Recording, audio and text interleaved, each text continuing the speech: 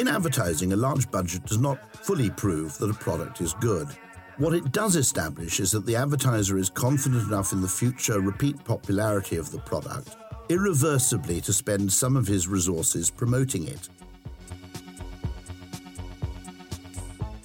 Hello and welcome to the 4th episode of Series 2 of Silence Please. In this series, we'll be using topics from Rory Sutherland's book Alchemy to explore the relationship between creativity and behavioural science in advertising. Since at the moment you make a purchase decision, the advertiser knows more about his product than you do, a costly demonstration of faith by the seller may well be the most reliable indicator of whether something is at least worthy of consideration. I'm Ollie Henderson from Silence Media. We have a book club here at Silence that meets up every now and then to discuss books about advertising. Our next book is Alchemy, The Surprising Power of Ideas That Don't Make Sense by Rory Sutherland. If you'd like to join us at book club, I'll give you the details at the end of the podcast. In this episode, we'll be discussing the role of signalling in the age of hyper-targeted digital advertising. My guest today is Dave Barnett, Managing Director of media agency December 19. Morning, Dave. Hi, Ollie. Dave, would you start by explaining what signalling means, please? Yes, of course, Ollie. Thanks for inviting us on, first of all. What is signalling? It's basically the need for reliable indications of commitment and intent, whether that be peer-to-peer, person-to-person, brand-to-consumer. And these reliable indications can inspire confidence and trust. So think of the real world, a black cab driver doing a 4-year doing the knowledge 4 years. That commitment up front basically buys that cab driver that level of trust. And somebody, they pass the knowledge, they can get in a cab, they can turn a light on and drive around London, knowing that anyone that wants to get in a cab has already built up a level of trust that that person will take them where they want to go, will not rip them off, and so there's that intent and that commitment up front that has built that trust for 4 years down the line when they take their first pick up their first fare. And then if you think of how that works with brands and businesses, that basically for signalling, there's 3 big mechanisms that underpin trust, and they are reciprocation, so people wanting to repeat business. So if you think of your local coffee shop that relies on always making sure that the coffee's fresh, nice, the service is good because they need you to come back tomorrow to buy that next coffee for the business to survive. And then if you think of a larger business, the reputation is key. So it can take years to build a reputation, can be cut overnight.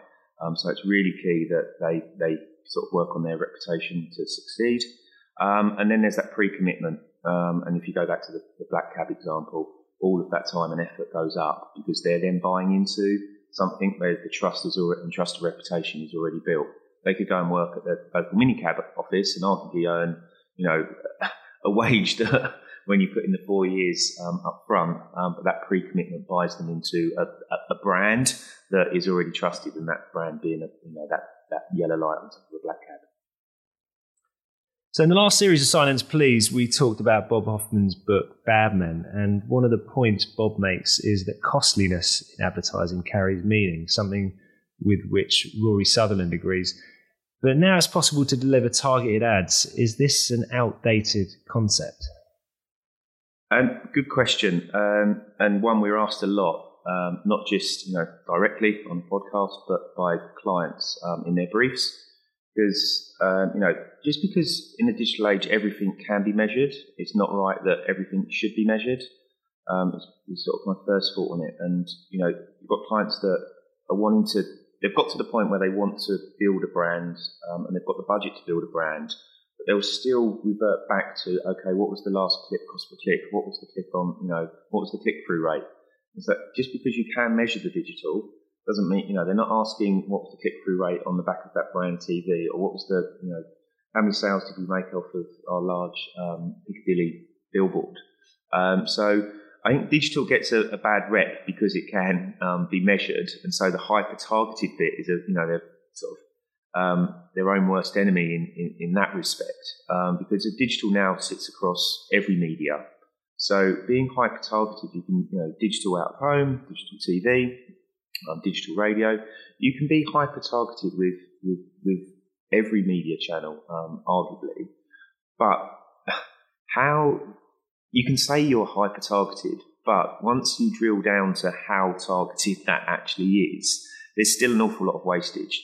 And I'd argue in the digital area, a straight play, wastage is bots or actually unseen ads. Wastage in more traditional channels, whether they are still digital, is perhaps reaching an audience that you're not planned against, but you are still reaching an audience that could be a future consumer of your brand.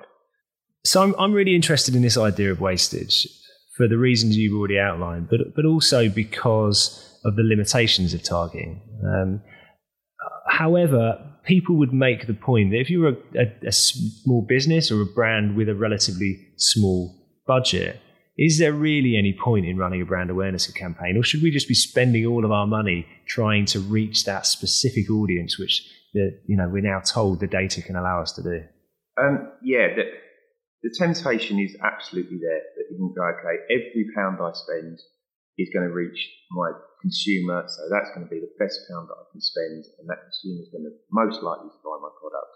So the return on investment is going to be fantastic, and that's the most efficient way of doing it. And in the life cycle of a business, absolutely, there's a lot of direct-to-consumer brands now that have built their business on digital platforms. So whether that's Google, social, it's easy you can sit there, type in your audience, define it, start sending some ads out, start selling some stuff. It's great, it's easy, and it works. But what it doesn't work is when you want to start scaling up that business. And there's been a ThinkBox study recently, and that's about scaling up small businesses. And they're saying scale is the biggest thing. That's the biggest win in terms of driving effectiveness. And it's not about driving profit. So concentrate on driving scale over profit is a key point that come out of ThinkBox research. But I would also argue that with the right approach, you can do both jobs, even on a small budget. So driving the business today, so really targeted on your stuff, is actually building brand over time. And Binnett and Field call it brand response. So you're getting that combination, and that can be done on a smaller budget. So if you are being hyper-targeted, not everyone's going to buy your product, but there will be people that don't buy but see you as an advertiser using the right channels in the right context with a relevant message. It's all great stuff for the brand. But that will, at some point, the people in those channels, you will have maxed out. Some of those may come into market, some might drop off, but you will have maxed out. At some point, you will need to drive the scale to drive the business on. And that's the point where the sort of tipping point of wastage, using media that is deemed of having wastage because the brand of business has been so concentrated on this is the ROI that we can get from our media spend. And you do have to go, okay, that's fine, but next year that's going to creep up. It's going to creep up. It's going to creep up because you're fishing in the same pool constantly.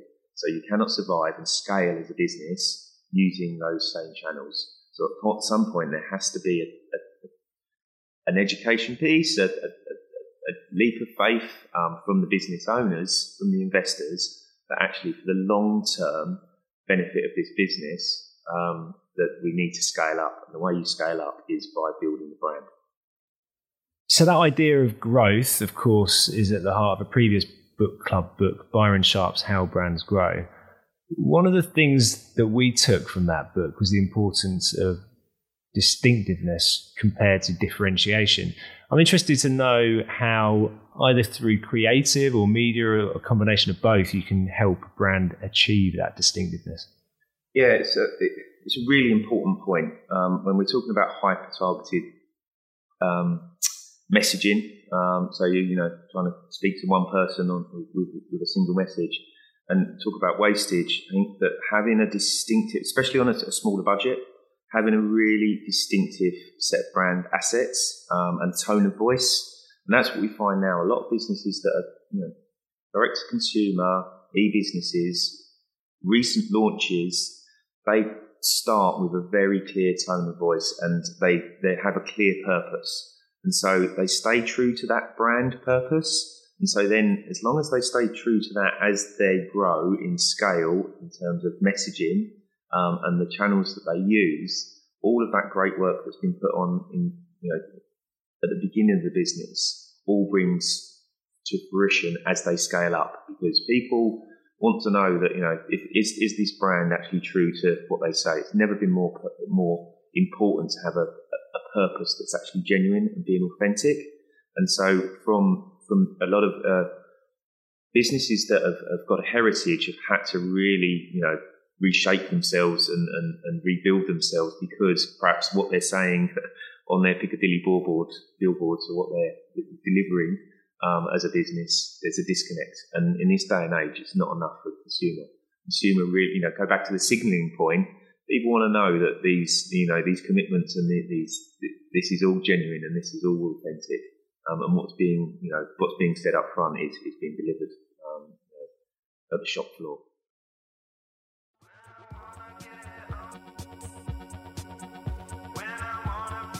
This brings us to the end of the episode. Thank you to our excellent guest, Dave Barnett from December 19. A massive thanks to Penguin Random House for providing us with extracts from the Alchemy audiobook. Our music is by Super Thriller. If you'd like to join us to discuss Alchemy, we're meeting on the afternoon of Thursday the 3rd of October at the Pembury Tavern in Hackney. Visit the Silence Media website for more details. And don't forget the first rule of book club: you don't have to read the book. In our next episode, we'll be discussing whether you should do counterintuitive things because no one else will. Goodbye.